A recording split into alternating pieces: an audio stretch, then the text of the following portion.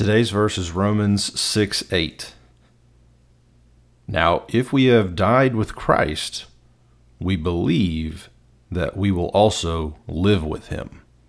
This is Jonathan Porter. Thanks for listening to Remnant, my daily verse-by-verse devotional. We are working our way through Paul's letter to the Romans, one verse at a time. All right, so there's a saying that nature abhors a vacuum, and so the question is, if there's a vacuum in our lives, if we have died to sin, if that's no longer who we are, then who are we? And we get our answer here in verse 8. It says that if we have died with Christ, then that's going to be replaced with a person who lives with Christ.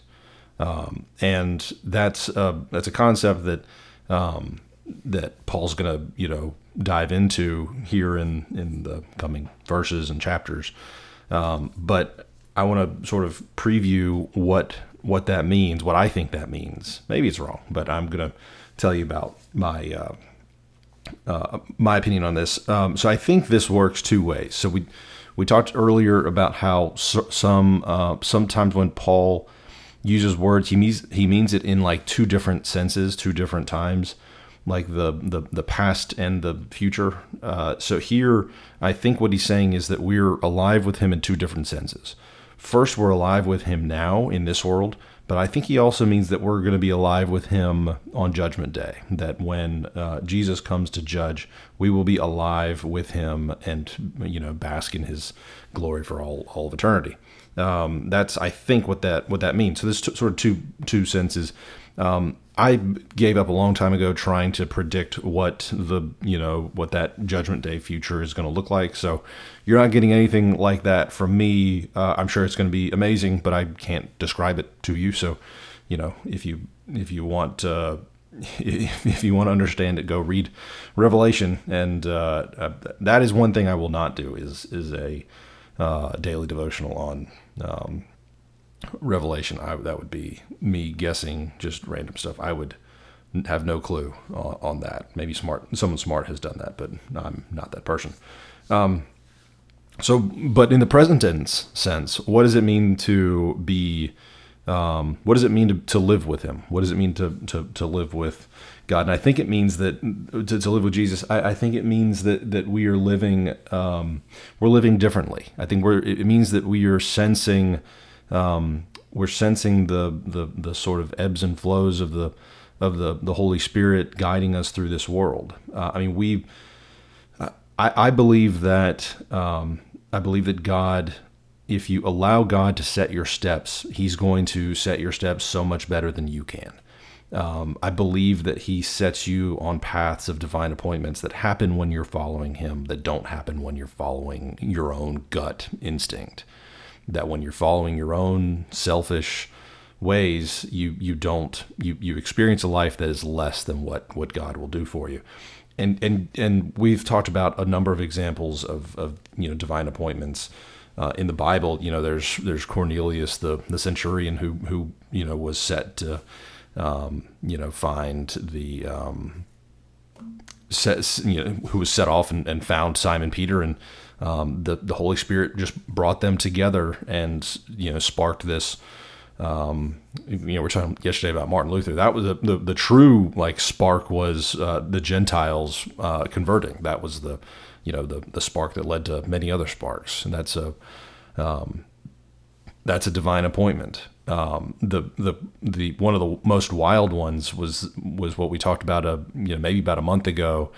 And I can't remember the guy's name. The guy in Africa who called out to God, God, he had never heard the name of Jesus, but he called out to God. He said, God, if you're there, help me find you. And it led him on a 7-day journey through through Africa. And he went to a coast, and he said, you go look on the horizon and find a box with smoke coming out of it. He saw a boat, and at that same time, these missionaries felt the Holy Spirit, and they got on the little boat and got off, even though the captain said, I can't let you get off here. This is Cannibal country. And they met, and they met, and that was just divine appointment.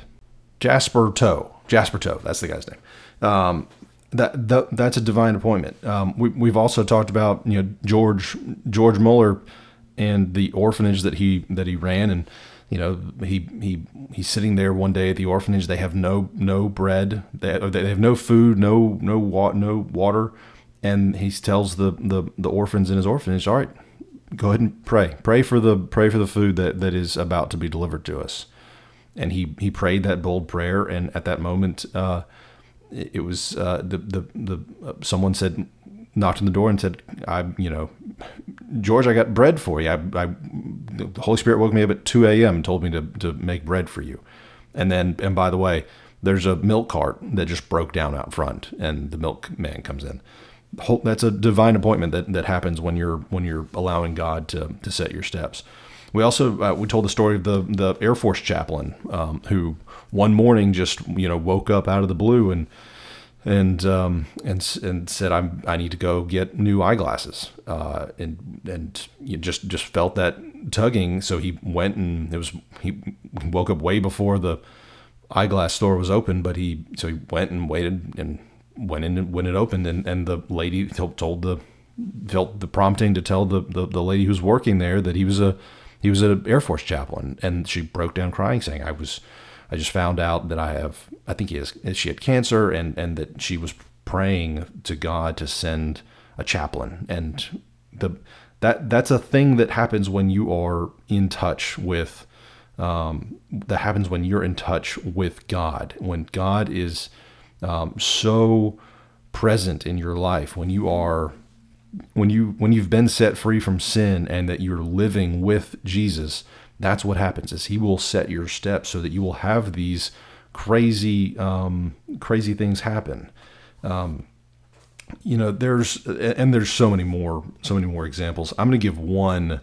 I'm going to give one from the book Draw the Circle, Mark Batterson's 40-day prayer challenge, which again, I've plugged this before, but if you have a small group and you're looking to do something awesome, doing a 40-day prayer challenge with a small group is about the most awesome thing you can do, in my opinion. My Sunday school class did this maybe like 5 years ago, and it was amazing. But I've ruined a lot of the stories for you. Sorry. There's a story of this pastor, I think he's in Virginia, named Mike Minter, who's big in the Muslim world. So he's a pastor, but he tries to lead Muslim leaders to faith in Jesus. And so he finds like imams and tries to talk to them about how their faith system is not the right one, that Jesus is the only way. So I'm sorry, I've messed it up. So Mike Minter was telling a story about this person named Jamie. I'm sorry, that's on me. I was reading it wrong. So this guy Jamie is the one who's So Jamie. Shoot, sorry, I've messed all this up. You're getting what you paid for with me. Mike is the guy. So Jamie's someone that he was having breakfast with and like had these bold prayers. Mike said, let me do this. And so he says, I want to see, put me in touch with someone, put me in touch. Mike Minter is saying, God, put me in touch with someone from the Muslim world. I want to meet this person. I want to meet this person that that I'm trying to meet. This is one particular person in the Muslim world who's very influential, and I want to meet her. He had like met her at some point, and or he like heard her speak, and he goes to lunch with this Jamie person, and then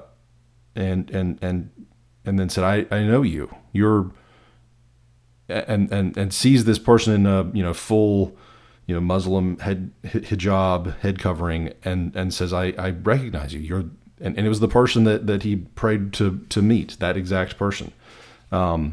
Man, I just butchered that story. That was really bad. So get Mark Batterson's Draw the Circle if you actually want the better version of that. But the point is, there's our life with Jesus is full of can be full of these experiences, the whimsy and wonder of of just what it means to follow God. I'll close this. I know I'm long here, but I'll close this with this Bob Goff quote. He says, "Don't let your plans decide your purpose. The clay doesn't tell the potter what it will be.